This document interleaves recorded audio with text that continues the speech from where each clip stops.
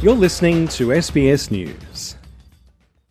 You could be driving a car in Australia that was made under forced labour. A new report by Human Rights Watch warns of a link between the global car industry and forced labour in the Chinese region of Xinjiang. The report, which is titled Asleep at the Wheel, Car Companies' Complicity in Forced Labour in China, notes how almost a tenth of the world's aluminium, a key material for car manufacturing, is produced in the Xinjiang region. This is a region of China where Human Rights Watch says the government is conducting a long-running campaign of repression against Uyghurs and other Turkic Muslim communities. The report claims some car manufacturers have done little to map their supply chains for aluminium parts and identify potential links to Xinjiang, noting consumers should have little confidence they are purchasing and driving vehicles free from links to abuses in the region.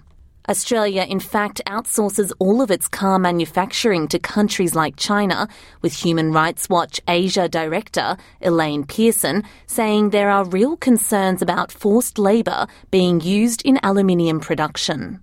And really, for any cars that are manufactured in China or have parts from China, it's worth noting that aluminium is a key component in cars. And 10% of the world's aluminium is sourced in Xinjiang. This is a region where we have documented crimes against humanity are being committed, including the use of forced labour. And we're very concerned about forced labour transfers to the smelters where aluminium is being produced and manufactured.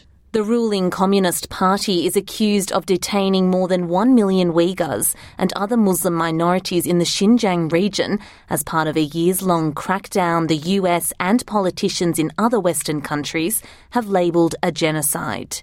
In addition to mass detentions, researchers and campaigners accuse Chinese authorities of waging a campaign of forced labour, coerced sterilisation, and the destruction of Uyghur cultural heritage in Xinjiang.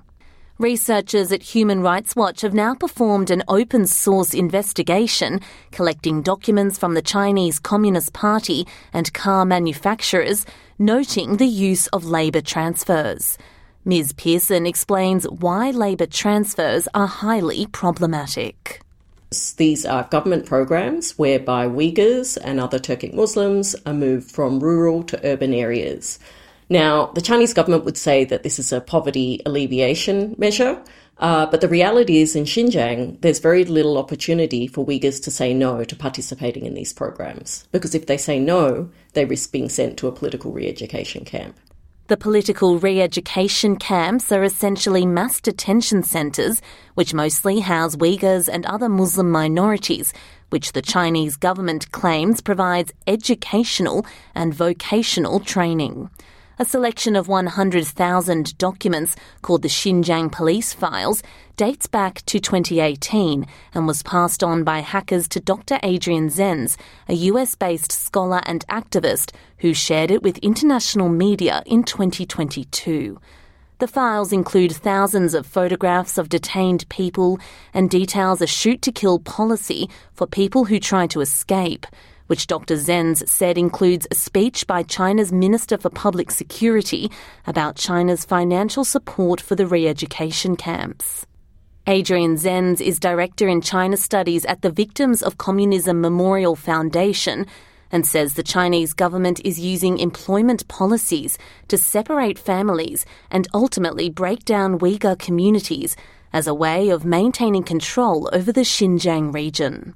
The state has accelerated its so-called labor transfer program by taking non-detained Uyghurs from the countryside and transferring them from their traditional agricultural lifestyles into factories, making them to work in factories in an environment where they cannot practice their religion, they're separated from families, and they're under heavy state control.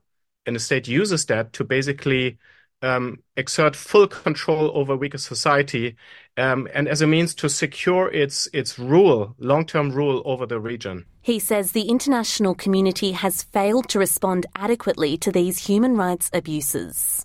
China has heavily influenced and is controlling significant parts of the United Nations in Geneva. And so the international community really hasn't done enough. And if you think that the evidence clearly points that there's at least a risk of a genocide. Even if there's just a risk, there's a treaty obligation for any country signed on to the convention to prevent genocide. And the convention is there not just to punish the crime of genocide, but to prevent it. They have to act based on risk factors. And I see countries not taking that responsibility seriously.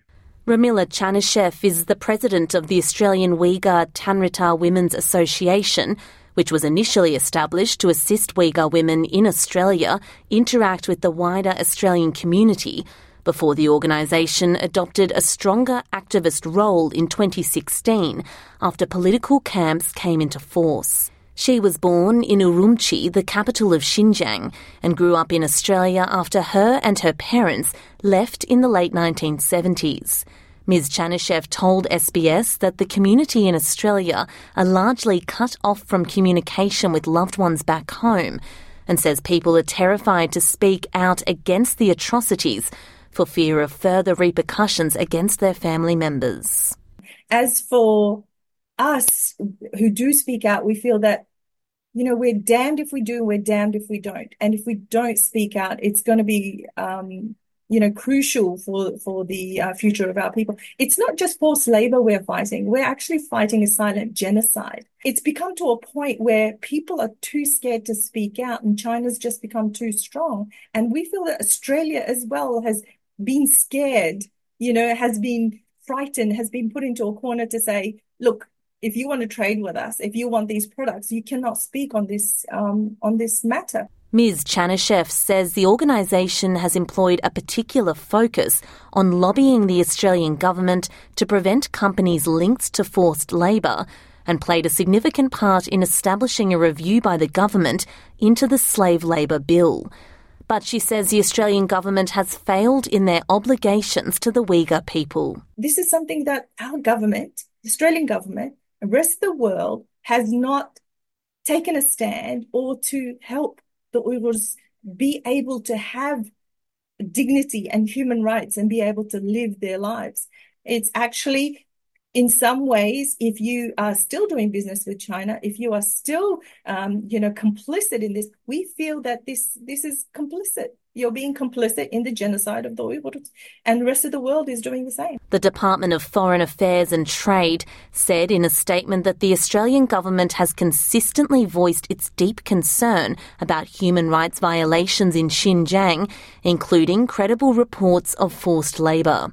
It added that Australia has joined others in the international community in calling on the Chinese government to address these concerns, including through the UN Human Rights Council, General Assembly and International Labour Organization. Human Rights Watch are calling on consumers to ask companies to map their supply chain to identify where the aluminium is coming from, as well as ask governments whether they have the steps and laws in place to prohibit the use of forced labour. Mr. Zenz acknowledges it's complicated to trace where the aluminium comes from, which raises bigger questions for countries working with China in the future. These alloys, they often use aluminium from a whole range of sources, which is very difficult to trace back.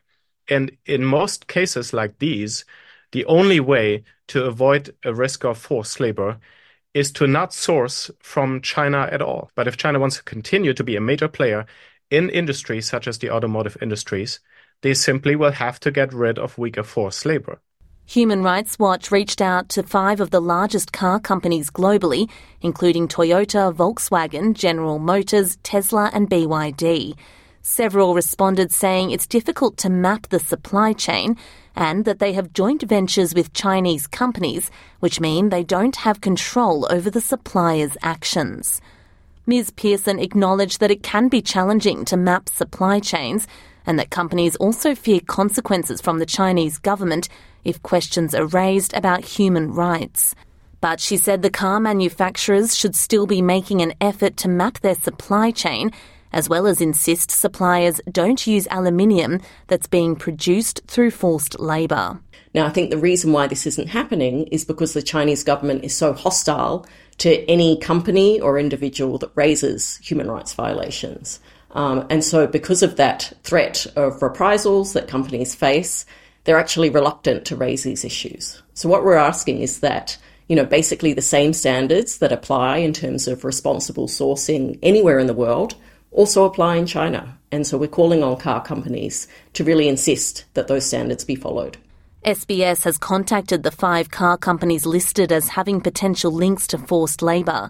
Toyota is so far the only company to respond, saying in a statement attributed to Global PR that the company expects suppliers to follow their lead and not infringe upon human rights, highlighting Toyota's core value of respect for people in their business conduct.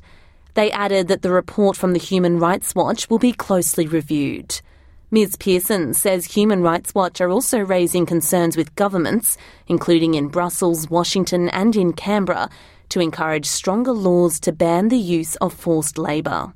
The Chinese government has now revised regulations in the Xinjiang region to tighten controls over the religious practices of the predominantly Muslim ethnic Uyghurs, establishing a government policy which Human Rights Watch says makes places of worship and religious teachings better reflect Han Chinese culture and Chinese Communist Party ideology, and in turn suppress Uyghur culture and ideology. Katrina Stirrett, SBS News.